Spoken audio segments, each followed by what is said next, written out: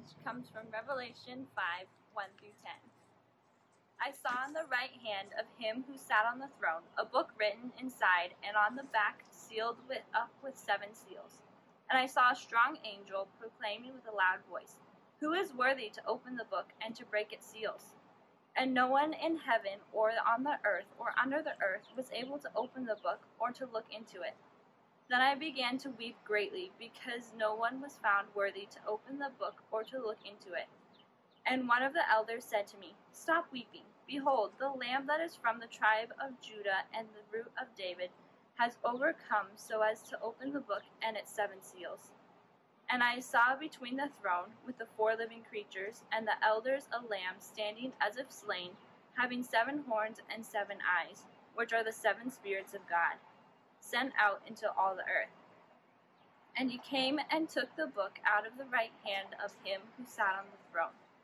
When he had taken the book, the 4 living creatures and the 24 elders fell down before the Lamb, each one holding a harp and golden bowls full of incense, which are the prayers of the saints. And they sang a new song, saying, "Worthy are you to take the book and to break its seals, for you were slain and purchased for God with your blood men from every tribe and tongue and people and nation. You have made them to be a kingdom and priests to our God, and they will reign upon the earth." This is from God's word.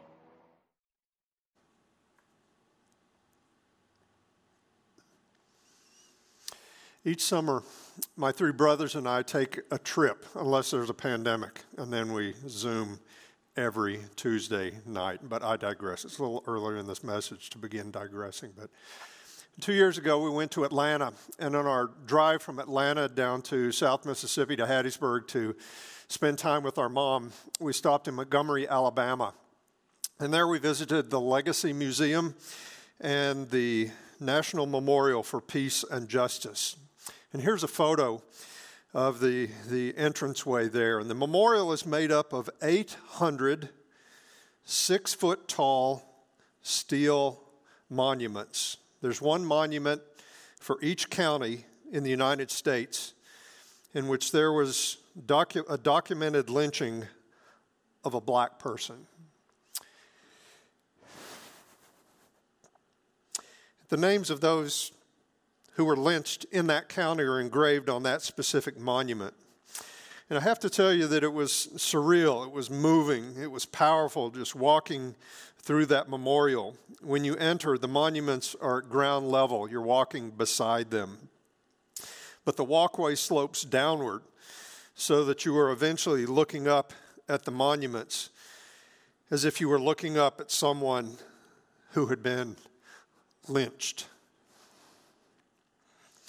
There's a duplicate of each of these 800 monuments that have been laid in the ground as if they were caskets or as if they were gravestones. So it looks like this vast, huge graveyard.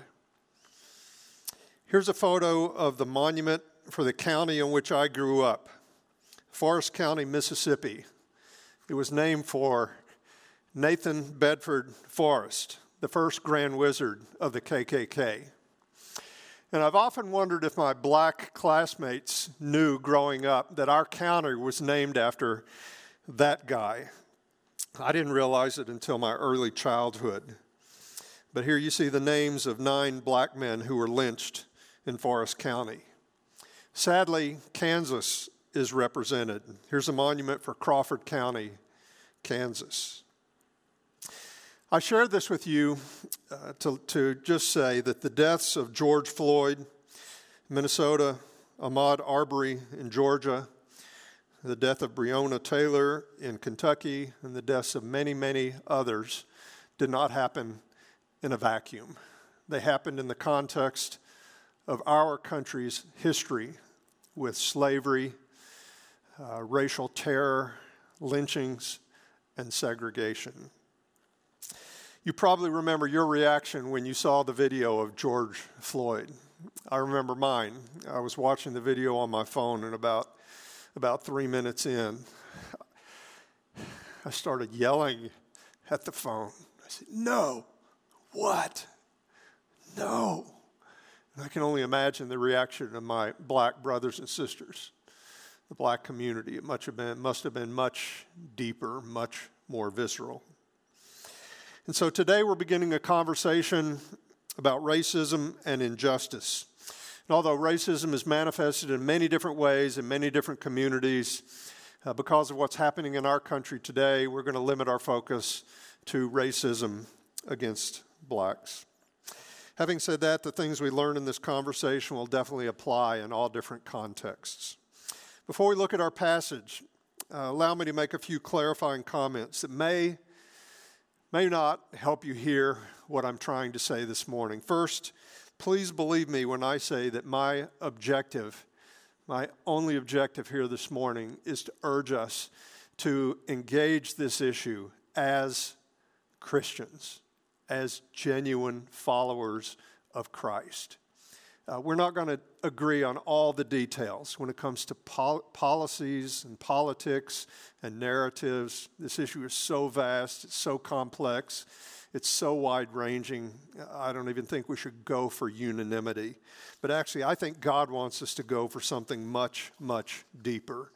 I think God wants us to be united in the gospel and so compassionate that it doesn't really matter if we don't agree on all the details. I believe God wants us to be so humble and so teachable that we're not afraid to go anywhere that He wants to lead us. Second, please know that I am leaving many issues unaddressed, significant issues. I'm not going to say anything about rioting this morning. I'm not going to talk about how difficult, how often almost impossible it is to be a cop in many cities across our country. I will say this, though, that I have just incredible respect for the Riley County Police Department. I'm actually a volunteer chaplain with two other pastors who happen to be black, but two other pastors in our community. I'm friends with many officers, police officers, cops, corrections officers. And so please don't interpret my silence on these issues, misinterpret them this morning. So today I want to talk as a white pastor to a predominantly white church about our response to racial injustice. I'm going to first remind us all that God is establishing a kingdom that includes people from every ethnicity. That's the first thing. And then we're going to move on and talk about how that reality should inform our response to the current turmoil and pain in our country. Revelation 5, 1 through 10 talks about God's vision. It talks about God's vision for an eternal, multi-ethnic kingdom. Olivia read the passage a few minutes ago, and it records this fascinating vision in which John, who wrote Revelation, he sees a scroll that's sealed up with 7 seals. So think about a scroll that's rolled up, and there are 7 wax seals on that scroll. And that scroll represents God's plan for establishing His kingdom on earth, and that will involve defeating His enemies once and for all, and then making all things new, a new heaven and a new earth. But the problem is that no one worthy in heaven or on earth, there was no one found worthy to open the scroll. There was nobody who was worthy who could unfold God's plan for the ages. And when John realized that, he wept and wept and wept. In other words, John felt the way we feel today, stuck in this world that is so irrevocably broken. He felt like we do, that it looks like evil is winning. It felt like we do. It looks like Satan is more powerful than God. It looks like injustice and death have the last word. But as John wept, it was revealed to him, actually, there is one who is worthy. He is the risen Christ. He was the Lamb who was slain. And so we read in verses 9 and 10 that both the divine and the human beings surrounding the throne declared in song why Jesus was worthy. And they sang a new song, saying, "Worthy are you to take the book and to break the seals, for you were slain, and you purchased for God with your blood those from every tribe and tongue and people and nation. You made them to be a kingdom and priests to our God, and they will reign upon the earth. And so Jesus is worthy to break the seals. He is the one who's worthy to bring all of history to its God-ordained conclusion. Why? Because he's the one who purchased for God, he redeemed for God with his blood those from every tribe, those from every tongue. That's a reference to languages. Those from every people and nation. And that term is ethnos. We get our word ethnicity or ethnic.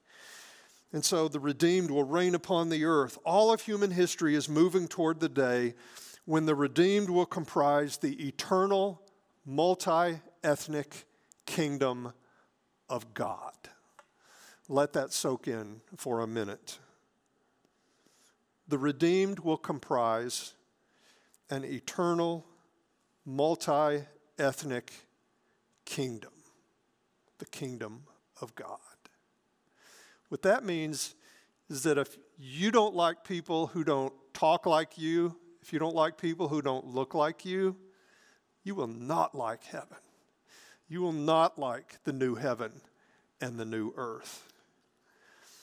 By all accounts, George Floyd was a follower of Christ and therefore part of God's kingdom.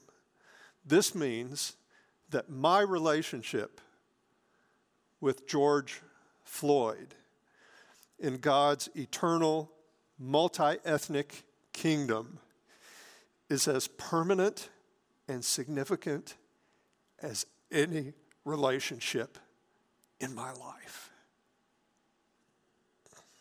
And the entire flow of Scripture is headed this direction, toward this kingdom. God created humanity in his image.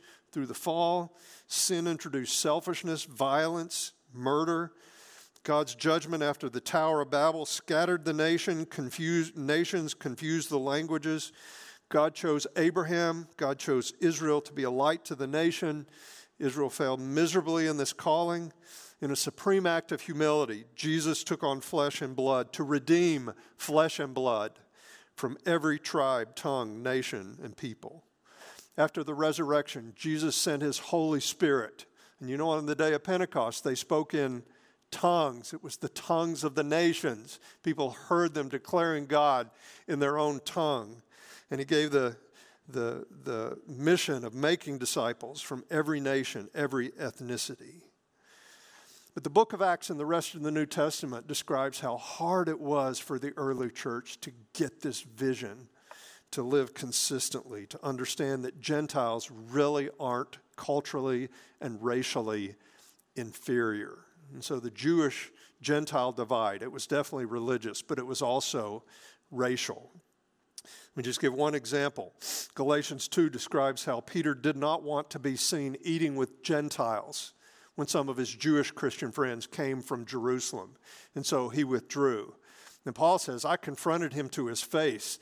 Paul told him that your life is betraying your gospel. Your hypocrisy is out of step with the gospel. Peter's hypocrisy was doubly shocking if you read Acts 10 and 11, because that's where Peter was given this vision of this sheet coming down, all these unclean animals. God said, take and eat. And God told him in no uncertain terms, you should never conclude that any food or any person is unclean. And so he had this powerful, undeniable spiritual experience. And yet years later, this not so subtle racism crept in. And that seems to be the challenge for the white church in America. We need to be open to the possibility that our lives are not consistent with the gospel that we proclaim. You see, we believe that God is establishing an eternal, multi-ethnic kingdom. And yet, it's possible that the way we think and the way that we speak and the way that we act might be saying, yeah, we believe that, but we really believe God is especially, maybe primarily interested in us. Other people, whatever, but he's really interested in us.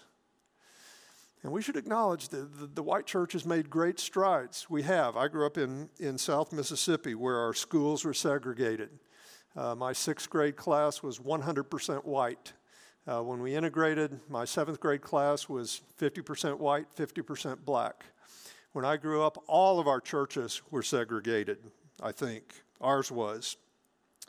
And one Sunday morning, when a black college student from Nigeria walked the aisle, and by the way, he was a college student that our denomination's missionaries had led to Christ and had sent him to our denominational school.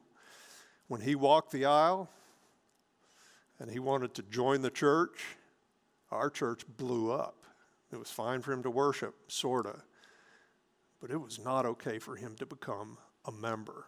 The signal was loud and clear. You are not equal to us. And I remember as a kid, I remember business meetings where people would turn red in the face, veins bulging out of the neck, people using every racial slur that you can imagine in church. And so that was a different day. About a third of the church left. Our church integrated. And now there are many integrated churches. They're very common. So I think you'll agree that the white church in America has made great strides. But if you listen to our black brothers and sisters in Christ, you also have to agree that we have a long way to go. We have a long way to go. And the black church is not monolithic. In other words, not everybody has the same voice, no more so than the white church in America. But the vast majority of the black voices that I'm hearing in our community and around the country would tell me that our silence, that my silence is complicity, and that if we don't act differently, that we're part of the problem. And that's a hard diagnosis to hear, isn't it? But I ask, what if they're right? What if that's truth?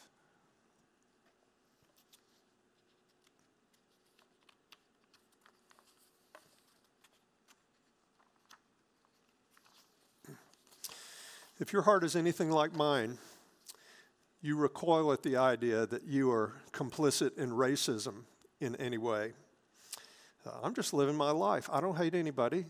I'm not racist. Why are you getting in my face? Or maybe the issues we're talking about are just too complex and too emotional. And in the age of COVID, you may not feel like you don't have an ounce of energy to give to this.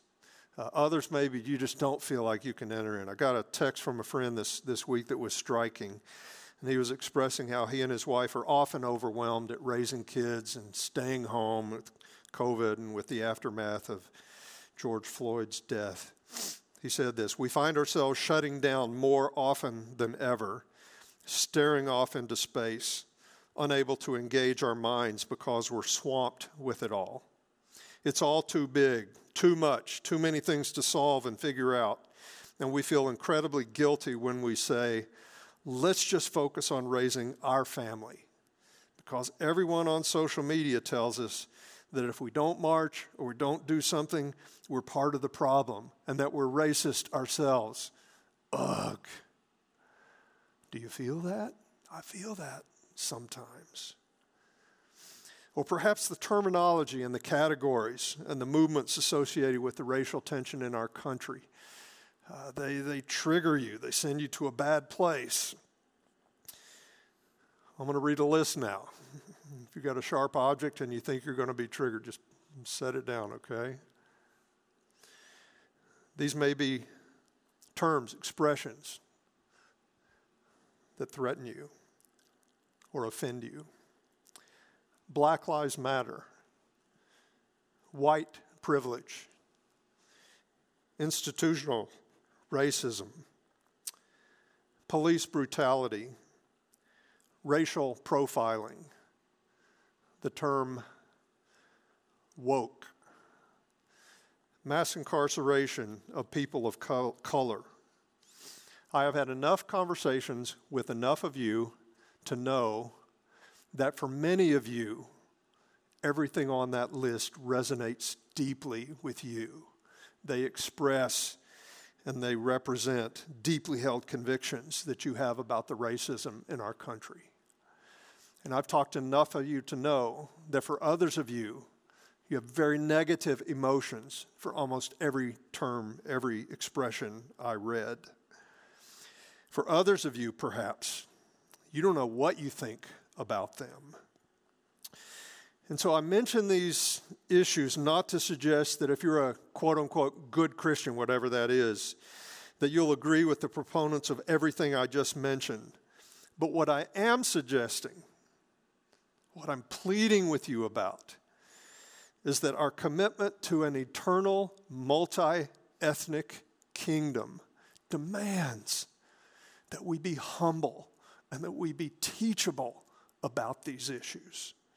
What if there is such a thing as white privilege that makes me blind to many, many things that I say and do, and makes me blind to many things that I don't say and don't do?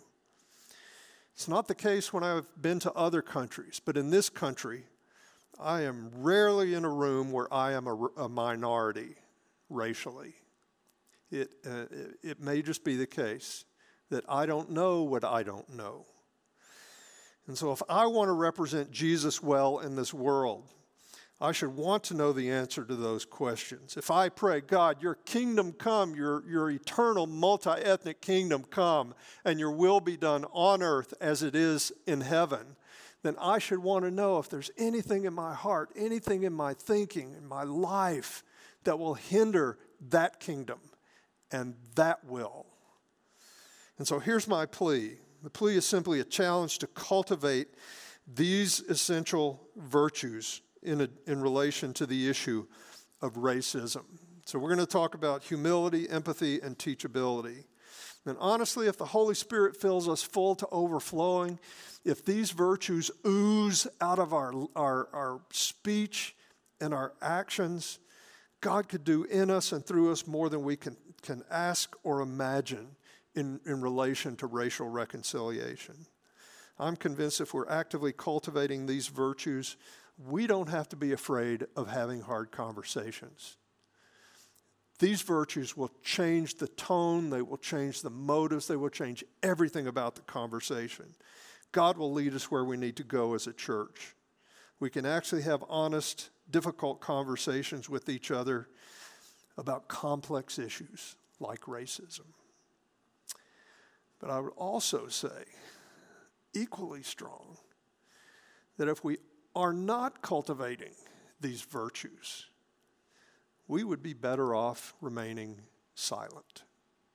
I'm not saying we need to be 100% on all these things, but if we're not actively cultivating these virtues, please don't engage this issue. You'll cause chaos and disunity.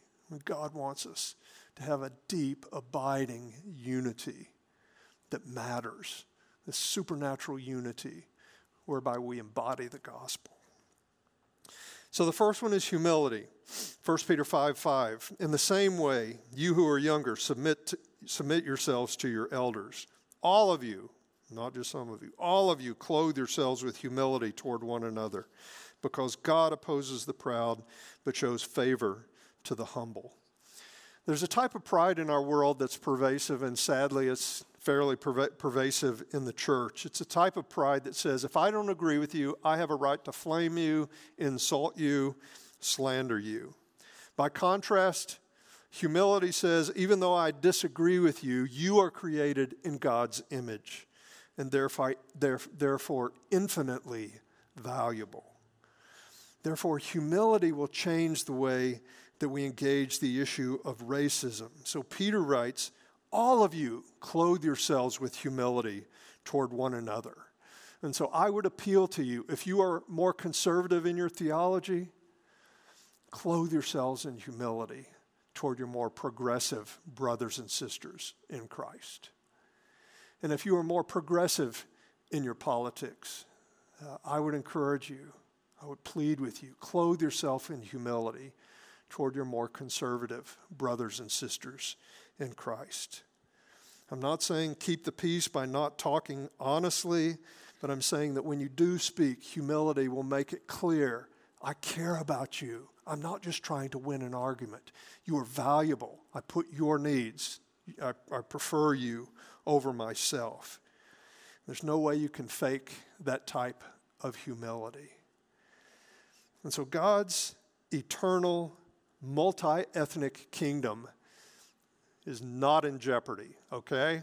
The kingdoms of this world will become the kingdom of our God in Christ. What's in jeopardy is whether or not God can use us in extending that kingdom. Cultivate humility. Cultivate empathy. Romans 12:15, Paul wrote, rejoice with those who rejoice and weep with those who weep.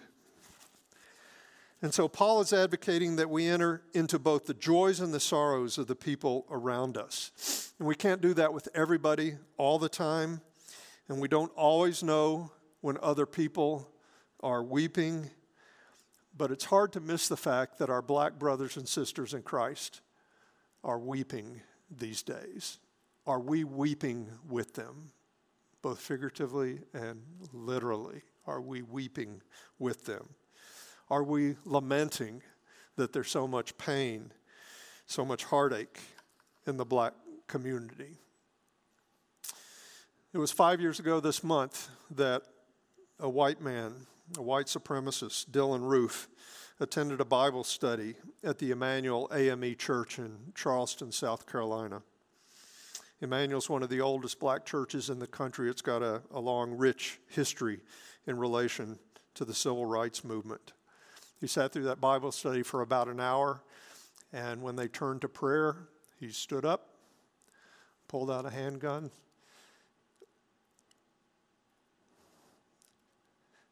started shooting. 9 people dead, 3 wounded. The Sunday after that shooting, here at Faith, we sang songs, we prayed prayers, and I preached a message, and there was no mention of the shooting. After the service, Kimmery Newsom came up to me. She's in Wisconsin now, but she gave me permission to share this. But she came up to me and told me, I'm disappointed in you. There was no mention of that shooting. And I said, hey, come talk to me. And if you know Kimmery, if you invite her to come talk, she will come and she will talk. And she explained some things to me, and I gave her the green light. If there's ever anything I need to know that you think I've missed, you've got the green light. But she explained to me how for many black Christians, the church is the last safe place in our country. The church, it's a place of refuge. And that church shooting had shattered all of that for her. And so we should have wept with her that Sunday. Of course, there are tensions here. We don't know everything that troubles every person at Faith. We can't pray for every troubling current event every single week. But I'm struck by how clueless I was. And I'm increasingly struck by how clueless I still am about many things that our black brothers and sisters in Christ are experiencing. If we're clueless, we cannot weep with those who weep. And that leads to the third virtue, teachability. We've got to be teachable. We talk about this all the time. My dear brothers and sisters, James 1, take note of this. Everyone should be quick to listen, slow to speak, and slow to become angry, because human anger does not produce the righteousness that God desires. And so James gives these 3 rapid-fire commands. Be quick to listen, quick to hear. If you're quick to hear, you really want to get what the other person has to say. You lean in because you're eager to understand it. We need to be quick to hear when it comes to racism in our day. Second, we need to be slow to speak. We're eager to hear, but we pause before we speak. We're more interested in learning. You never learn anything by speaking. We're more interested in learning and understanding than being heard. And then third, we're slow to anger. And of course, there is a place for righteous indignation. There is such a thing as justified anger. And I have to believe that there is a right for a black community to have anger about what's happening in 2020 in America. But when it comes to our discussions as a church family, generally speaking, our anger does not accomplish what God wants to accomplish. And so if there's anger, it should be more like the garnish than the entree, the sprig of parsley than the steak in the middle of the plate. Anger will poison your soul. Anger will mute your voice. People find it very easy to dismiss angry people. The current political and social climate in the United States doesn't exactly encourage being quick to listen, slow to speak, and slow to anger. But why can't we be countercultural when it comes to this issue? Let's become teachable in relation to what our black brothers and sisters in Christ are experiencing. If we want to be available to God as He's building this eternal, multi-ethnic kingdom, we need to be quick to hear, slow to speak, slow to anger in this conversation. And if we're teachable, we can learn incredible things incredibly fast. We can have conversations with our black friends. I found that my black friends are very willing to share with me their experiences related to racism. They're usually very patient with my dumb questions, and that's probably because they're friends. That's what friends do. But I will tell you that almost all of them have a story to tell about being profiled or being accused of shoplifting or being pulled over time and time and time again for no good reason. I've heard it too often to believe that that's somehow coincidence. As well, if we're teachable, we can learn on our own. We have so many resources, books and blogs and videos, both by Christians and others. And we're actually compiling a list that we're going to share with you, I think in the e-blast later this week on Tuesday. And we're going to make this list available. And we're actually not going to endorse everything on the list. My encouragement to you is to read something that you are pretty sure you don't agree with. Read it with humility. Read it with a teachable heart. Read it going in and say, if I end up disagreeing with 90% of what this article says, or what this lecture or this sermon says, that 10% is valuable to me. That 10% is valuable because I want to be useful to God, His kingdom. We pray, God, show me my blind spots. Show me what I don't know. And this type of learning, taking the time and the effort to learn about these issues, is something of a gift to our black friends. Just taking the time to become conversant with these issues and let God do a deep work that will help us empathize and show humility. We're also discussing a number of ways to continue this conversation. We will return to this topic periodically on Sunday mornings. We're exploring ways that we can have discussion groups or maybe reading groups. As well, there are various organizations that offer experiences, immersive experiences for a day or for a weekend to help us understand the dynamics of being part of a majority culture. And so we're going to continue this conversation. And again, the goal is this is a kind of a curse for a church like ours. We just want to study, just keep talking, The goal is to become people who are more compassionate, people who actually are part of the solution, not just thinking the right thoughts, but actually being people who can be used by God in our community and beyond.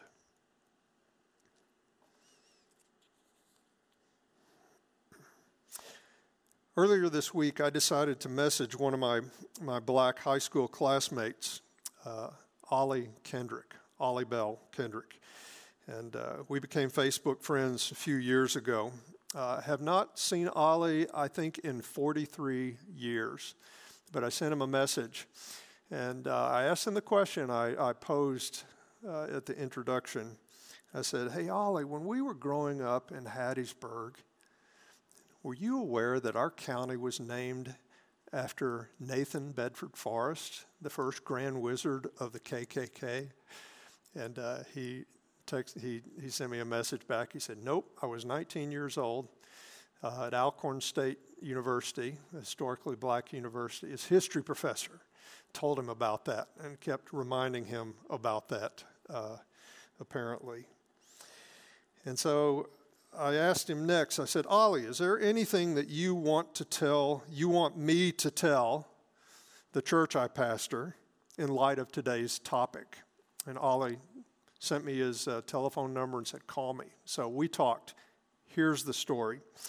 Ollie's wife grew up in West Virginia and attended a Pentecostal church there. When Ollie and his wife moved back to West Virginia, they were part of that church, and they were the only black family in that church. Eventually, Ollie became an usher, a treasurer, and an elder in that church. And as an elder, he developed this friendship, this deep friendship with a man named Bill Roth. And they served together. They became great friends. And one day, Bill told Ollie, said, "Ollie, I used to be part of the KKK before I came to Christ." And so there was a day when Bill never would have been friends with Ollie. But Ollie told me that one Sunday morning before they took communion, and we're going to take communion in a minute, that Bill and Ollie went up on the stage and they washed each other's feet. And Ollie told me that when Bill died a few years ago, his daughter called Ollie and said, "Ollie, we want you to come and speak at the funeral," which he did. And so Bill Roth was changed by the gospel. The gospel is the power of God for salvation, first to the Jews, but also to the Gentiles. The Gentiles are people from every tribe, tongue, nation, and people. As we celebrate the Lord's table this morning, praise God for the power of the gospel to turn a racist into someone with compassion. Praise God that the gospel unites all who believe into an eternal, multi-ethnic kingdom. When Paul wrote the church at Corinth, he had to confront them because their celebration of the Lord's table magnified their disunity, whereas it was supposed to be an expression of their unity. In their case, the wealthy were eating and drinking before the poor got there. And so consequently, they were eating and drinking in an unworthy manner. And so Paul said, "Examine yourself when you eat the bread and drink the cup." And given today's topic, I think it's appropriate that we examine ourselves so that we don't eat and drink in an unworthy manner. Would you pray with me? Heavenly Father, we praise you for the power of the gospel. We put no confidence in ourselves to address this complex, far-reaching issues surrounding racism. We can barely manage our own lives, much less fix something that has simmered in our country for hundreds of years. But we believe that Jesus' death and resurrection and enthronement are powerful and sufficient to change the human heart and ultimately to transform cities and nations. And so we come to the Lord's table. Search our hearts, O God. Show us if there's anything that's hurtful to you first and foremost, but also hurtful to ourselves and therefore to others. In Jesus' name we pray. Amen.